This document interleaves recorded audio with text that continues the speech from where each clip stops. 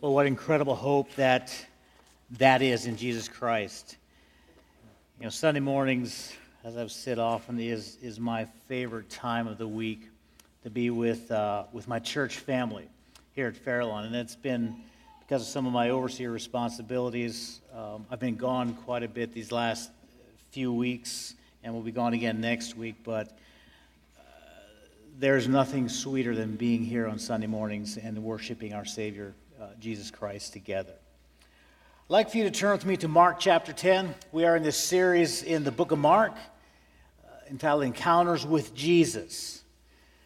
Now, in Mark chapter 10, as we get there, Jesus in Mark chapter 10 is beginning his journey towards Jerusalem.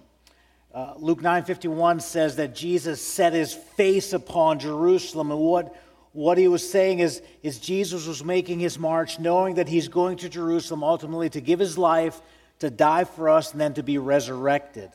And so this begins Jesus' journey to Jerusalem for his crucifixion. Mark chapter 10.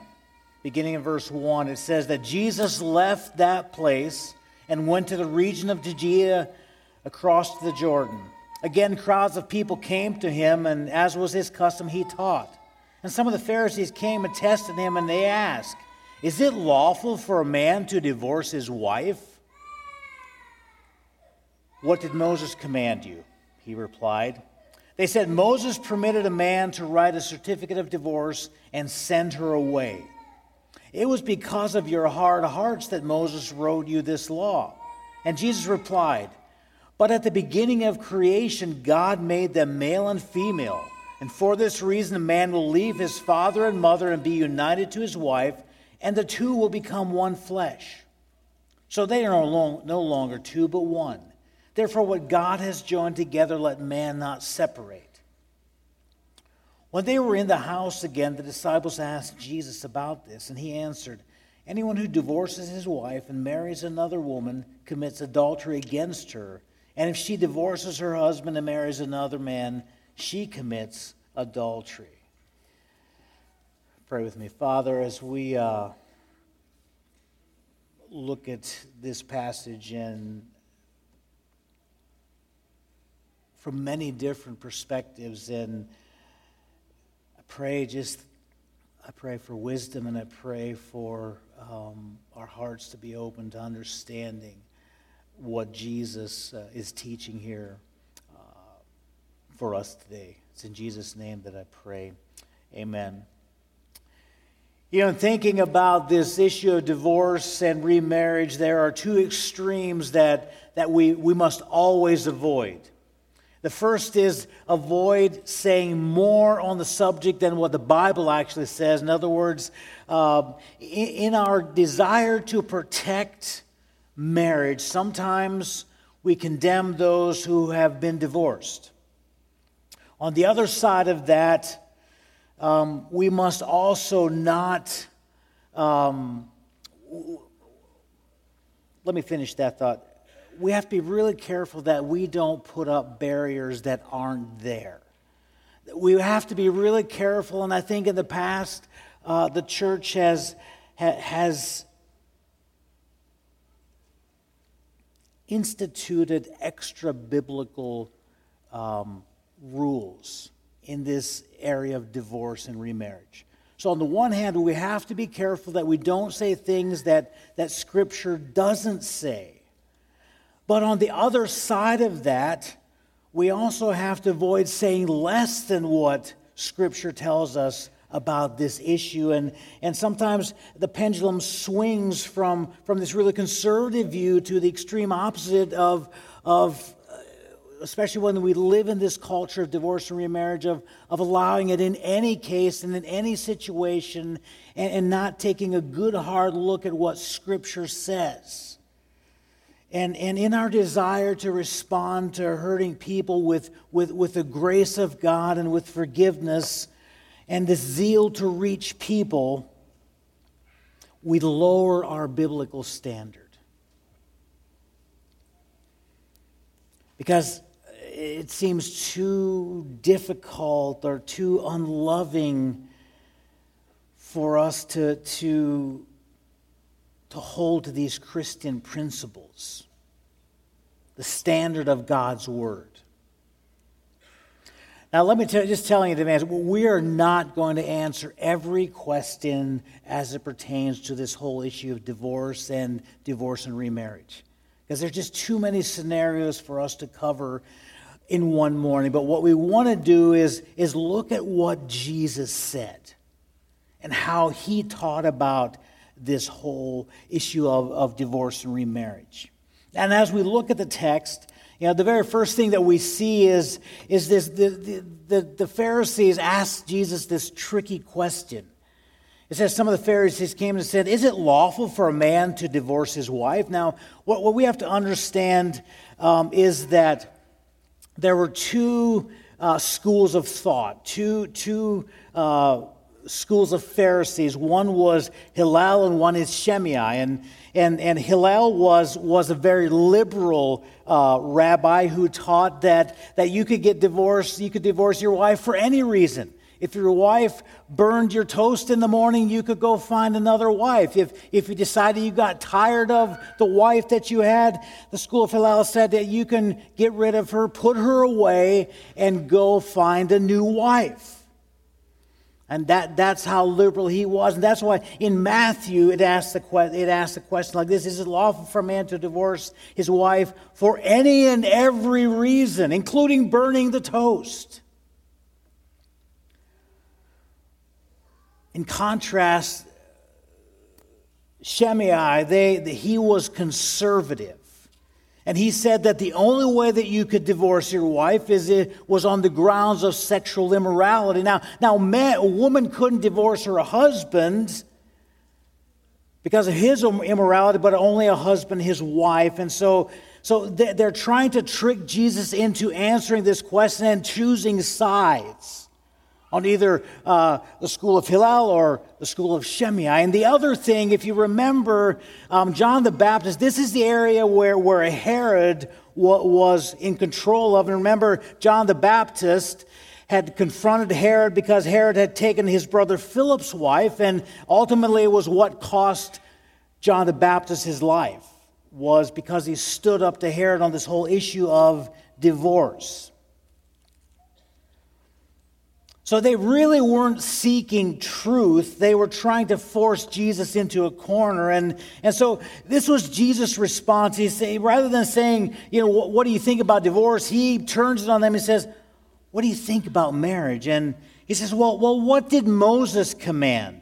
In verse 3, what did Moses tell you to do? And what Jesus is referring to here is in Deuteronomy chapter 24, verse 1, when it says that if a man marries a woman and it becomes displeasing to him because he finds something indecent or shameful in some translations about her, and he writes her a letter of divorce, he gives it to her and he sends her from his house. And so that's what Jesus is talking about when he says, what did Moses command?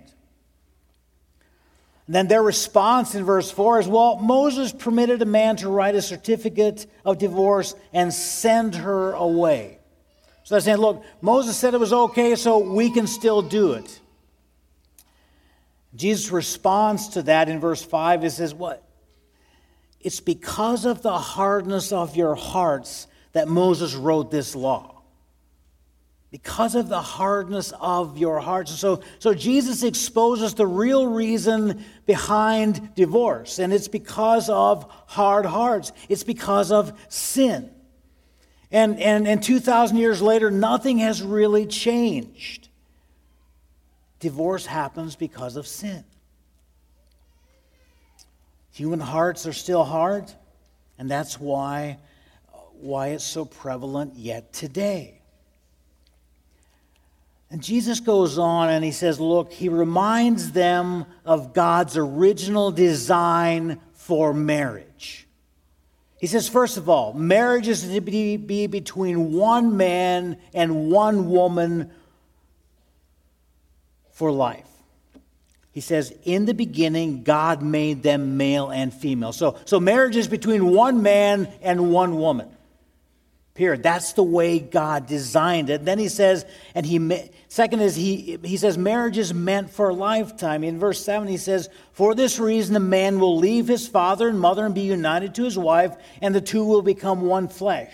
So they are no longer two but one. Therefore, he says, what God has joined together, let man not separate. In other words, this commitment that you're making, this is for a lifetime. God created marriage to be between one man and one woman for life.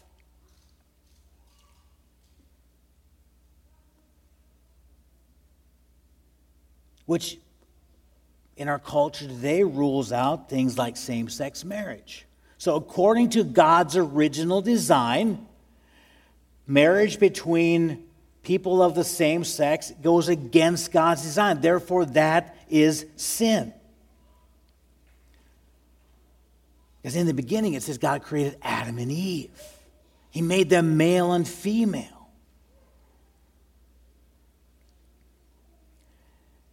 He said, what God has joined together, let man not separate. You see, God never meant for divorce to be a part of his design. It's not the way God designed it.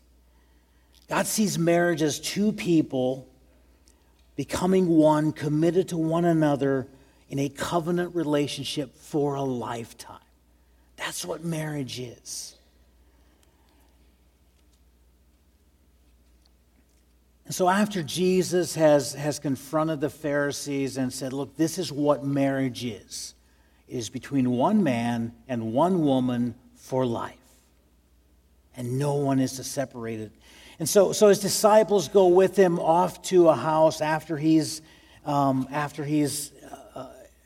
this teaching. And when they get into the house, it says in verse 10, his disciples ask him about this. And they're asking, because remember, they would have grown up thinking that, either you can, depending on where they were at, you could divorce your wife for any reason, or you could divorce your wife for certain reasons. And so they go, when they're in the house, they're asking Jesus about this. And he says, look, anyone who divorces his wife and marries another woman commits adultery against her. And if she divorces her husband and marries another man, she commits adultery. So what Jesus is basically saying here is that a man who divorces his wife and remarries another woman commits adultery, because in God's eyes, if the divorce was improper, so is the marriage. And the person that remarries after an unauthorized divorce is committing adultery. In their act of marriage, they commit adultery. So then that brings up the question of, so does the Bible ever allow for a divorced person to remarry? We have people in all different situations here with us this morning. Some of you are in this state of being divorced. And some of you are remarried, and some of you aren't married, and some of you are married. And I think this teaching applies to all of us in some way. So what are the biblical grounds? And we believe here at Fairlawn that there are, based on how we read Scripture, there are basically three possibilities for remarriage. The first one is pretty simple. It's the death of a spouse. When a spouse dies, then, as according to 1 Corinthians chapter 7, it says a woman is bound to her husband as long as he lives. But if her husband dies, she is free to marry anyone she wishes, but he must belong to the Lord. So what Paul says in 1 Corinthians, look, if your spouse dies, it's okay to remarry, but he must or she must be a believer. Which in any situation, if you're going to be married, Scripture is very clear. It says you must marry if you're a believer, you must marry another believer. So that's one case for remarriage. The second case is in cases of marital unfaithfulness. Jesus says in Matthew 8:19, verse 8 and 9, he says that Moses permitted divorce, permitted you to divorce your wives. Let me start over. Jesus said, Moses permitted you to divorce your wives because your hearts were hard. But it is not this way from the beginning. I tell you, anyone who divorces his wife except for marital unfaithfulness and marries another woman commits adultery. Now that word unfaithfulness in the Greek is the word porneia, which means adultery or fornication or sexual immorality. And these are all correct translations, but it's basically referring to a pattern of sexual sin that affects the breakup of a marriage vow. So it simply means that, look, sexual immorality does provide a grounds for divorce from God's point of view. That's what Jesus taught, I believe, here in Matthew chapter 19. But we have to remember that permission to remarry isn't a command. And so God never commands us to divorce. He gives permission in certain cases because ultimately, even in the case of marital unfaithfulness, God's ultimate desire is for reconciliation to be made between a husband and his wife. And so ultimately, always God's desire is reconciliation and never divorce. But when there cannot be reconciliation in the case of unfaithfulness, Jesus said that a spouse can remarry. Now, the third case, I believe, is the desertion of an unbelieving spouse. It's found in 1 Corinthians 7. It says, but if an unbeliever leaves, let them go. A believing man or woman is not bound in such a circumstance because God has called us to live in peace. So if you find yourself in a situation with an unbelieving spouse and that unbelieving spouse leaves, then according to 1 Corinthians, you are free. You're not bound to, you are able to remarry. Now, the thing that we have to be careful of here is that because you are a believing spouse and you're married to an unbelieving spouse, it does not give you the right to leave your unbelieving spouse. And in 1 Corinthians chapter 7, verse 13, it says, if a woman has a husband who is not a believer and he is willing to live with her, she must not divorce him. So if you're in a marriage with a non-believer, what Paul is saying is you need to stay committed. You need to stay committed to the marriage that you're in. You don't have a right to leave. You must love them. You must care for them as husband or wife. And you must love them in a Christ-like way. You must show them Jesus. If you find yourself in this situation.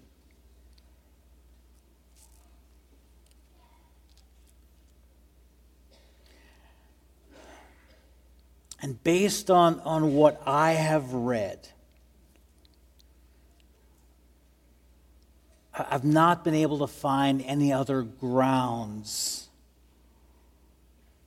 for divorce or remarriage in the Word of God. So you may be asking, well, Dwayne, what about abuse? What about people that find themselves in an abusive situation? The Bible never directly addresses that issue. But I would say if you find yourself in an abusive situation, it is really important that you remove yourself from that situation. If you feel like your life is in danger or your health is in danger, I believe that you should get yourself out of that and your children out of that situation for your safety. And one commentator that I read said there's a good possibility that if you find yourself in an abusive situation, that the person that you're married to maybe is an unbelieving spouse. whose sin has affected the destruction of this marriage.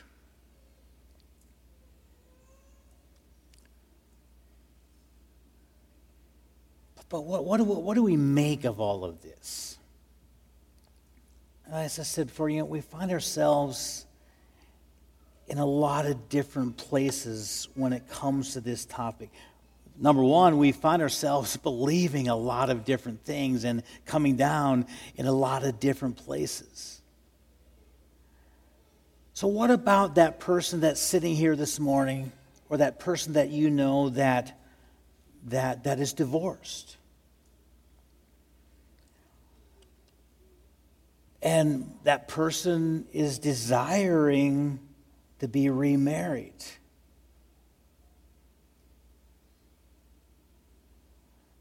My encouragement to you is even if you are in a situation where biblically you have the right to remarry, marriage isn't necessarily a better thing or an easier thing the second time or third time around. And I would say time for healing, time to rebuild your life, time to grow stronger spiritually, time to discover the riches of God and His amazing grace. And then as God cares for you and speaks to you and you sense His presence, if it is God's will, if it is your desire, and in His time He will provide for that. But you should never be in a hurry to get yourself into a second or third marriage.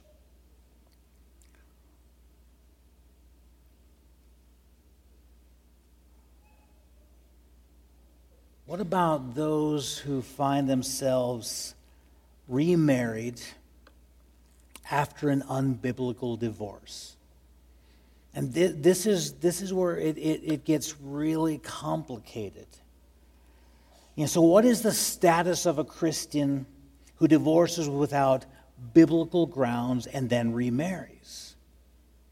Speaking of one of the three that we have just previously talked about. The question always is this a continuous act of adultery? Ongoing. What about forgiveness? If someone has remarried unbiblically and is seeking forgiveness, are they forgiven?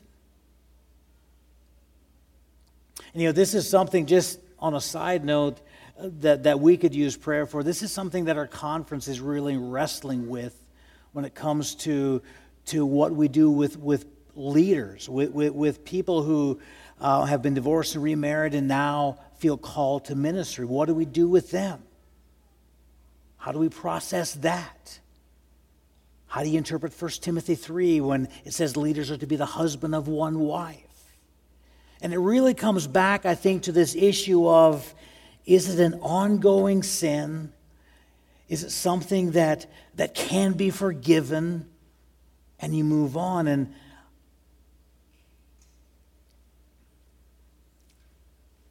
Jesus in Matthew, in the Sermon on the Mount, in chapter 5, he says, anyone who divorces his wife must give her a certificate of divorce. But I tell you, anyone who divorces his wife, except for marital unfaithfulness, causes her to become an adulteress. And anyone who marries a divorced woman commits adultery. Very same words that he taught in pretty close to the same words that he taught in Matthew and in Mark, except for the exception clause. I believe Jesus here is saying that remarriage is an act of adultery in cases where it was improper for you to be divorced to begin with. But I also believe that he is not teaching that it is an ongoing, that in this relationship, this new marriage, that is an ongoing, continuous state of adultery.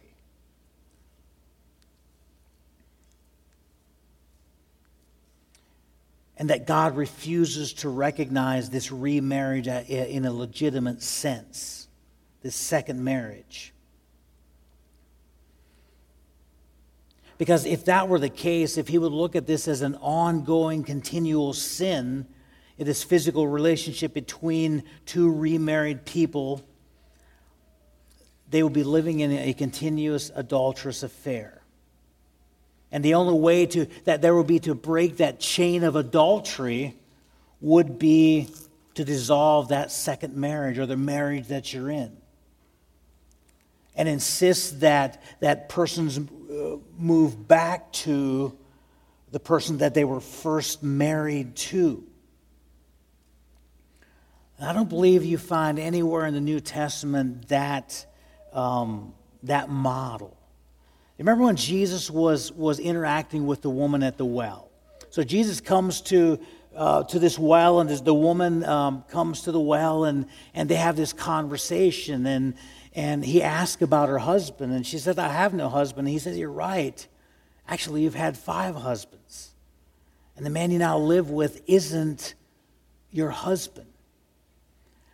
What I found interesting is Jesus acknowledged all 5 of her other marriages, that they were really marriages. But the one thing Jesus doesn't do, he doesn't ever command her to go back to one of her other husbands, back to her first husband. He loves her, he cares for her. And when she goes back to her village, and it says, many people were saved because of her testimony. And I think we can learn a lot from Jesus in his interaction with the woman at the well, that we love people. See, he loved her right where she was at, in the situation she found herself. And I think as followers of Christ, that we want to be like Jesus, we love people right where they're at, in the situation they find themselves in.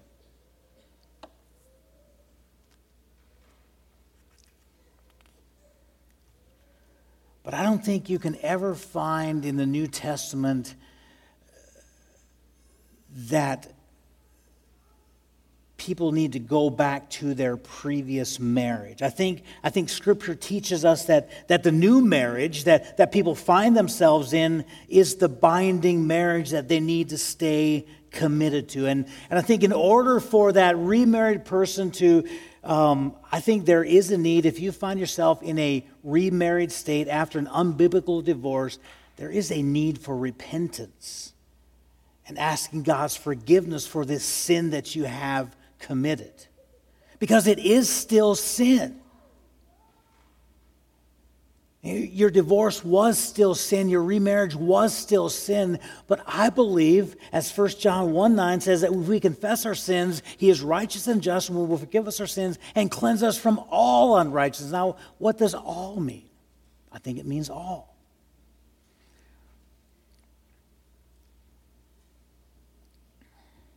See, I think when we've entered into a relationship like that, people who have remarried, you do need to seek forgiveness and repentance. I believe God forgives and grants forgiveness in such sins for those who seek forgiveness from Christ.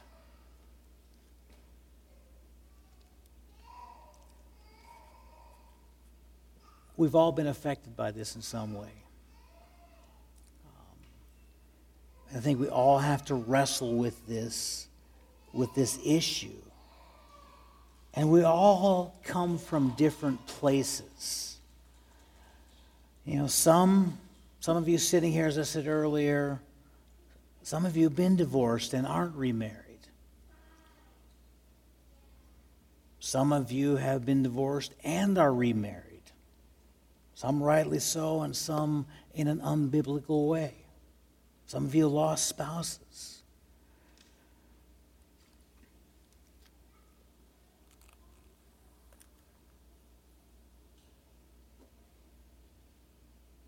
Here would just be my encouragement. Wherever you find yourself,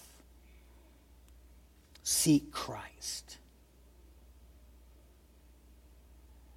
And make Christ, if you're in a married situation, make Christ the center of that marriage. Make him the most important thing in that marriage. Barna several years ago came out with a study that said 50% of the church divorces. It's about the same as in the world. But when you drill down on what Barna's study was, he didn't have a very high criteria for church going. It was, I think, once a month was the criteria for being a churchgoer. But there was a study done, I can't think of the name of the person right now, but when a husband and a wife went to church together on a regular basis, like weekly, I mean, you can miss a Sunday here and there, but on a regular basis, they attended church together and they prayed together. The divorce rate drops to nearly nothing. Because when we are connected spiritually and Christ is at the center, that is the glue that holds our marriages together.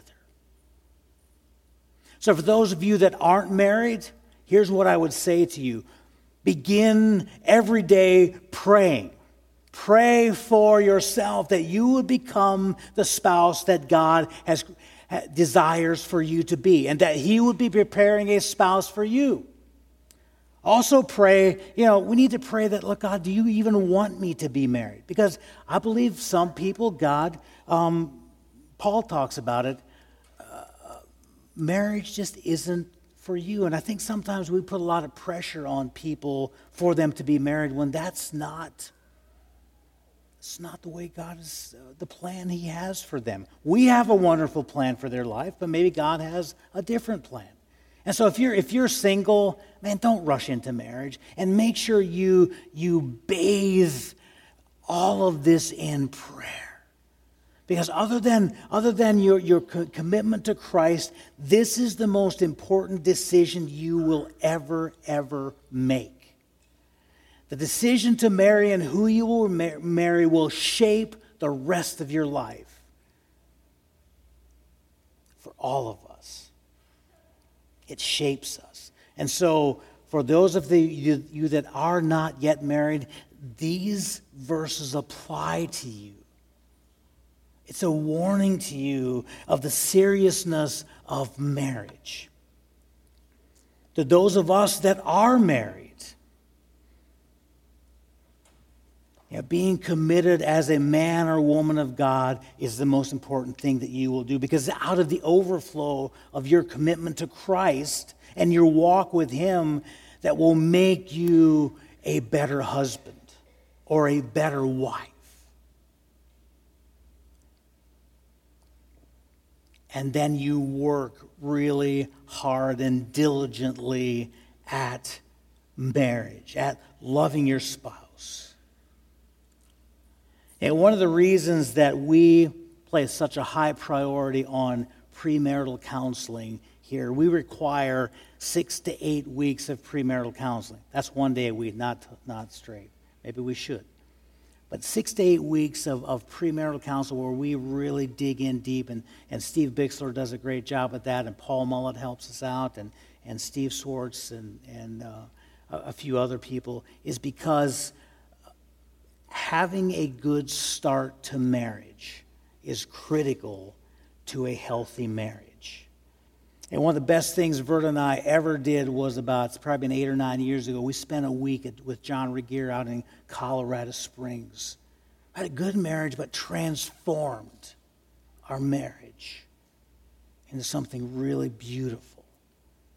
It's things like that as married couples we must continue to do.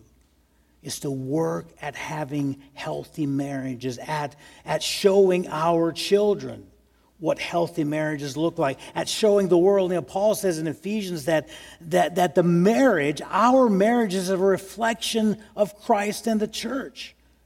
Our marriages are an example of the relationship between Christ and the church, and so our marriages preach the gospel. It's very, very important that we work hard, that we invest ourselves in our marriages, and we keep Christ at the center. And as a church, that we care for each other wherever we are at. That we care for those who have lost a spouse. That we care for those who've gone through divorce. That we care for those who have remarried. That we care for each other in our own marriages and hold each other accountable and just care for each other.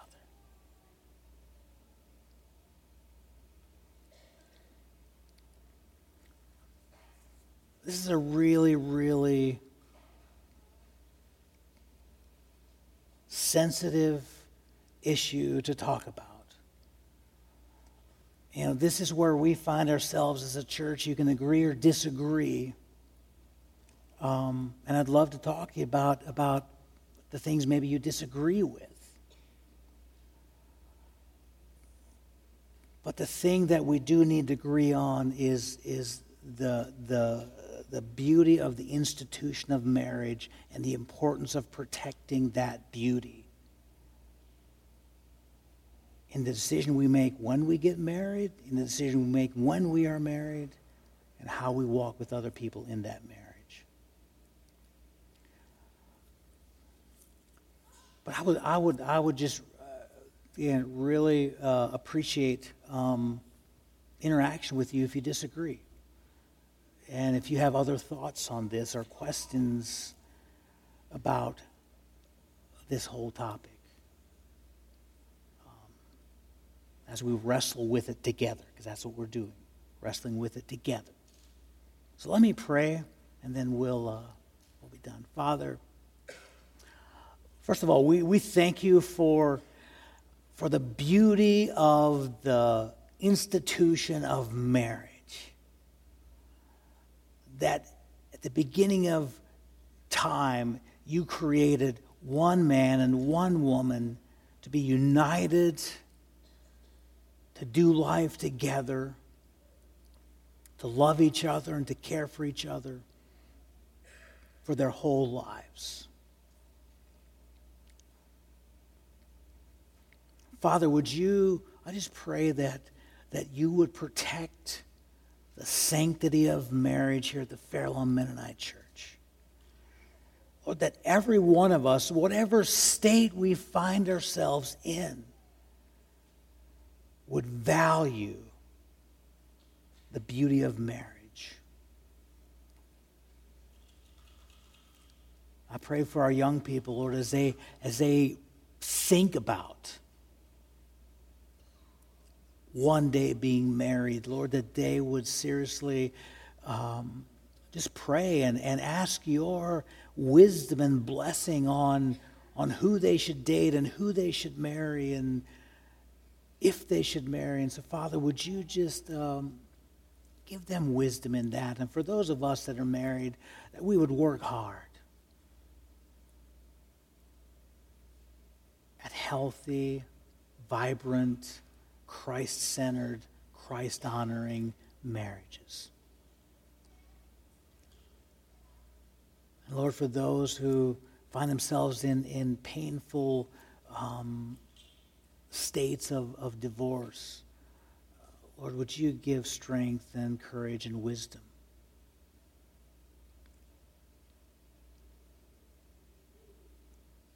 And together, Father, may we make this thing of marriage a beautiful thing. It's in Christ's name we pray. Amen.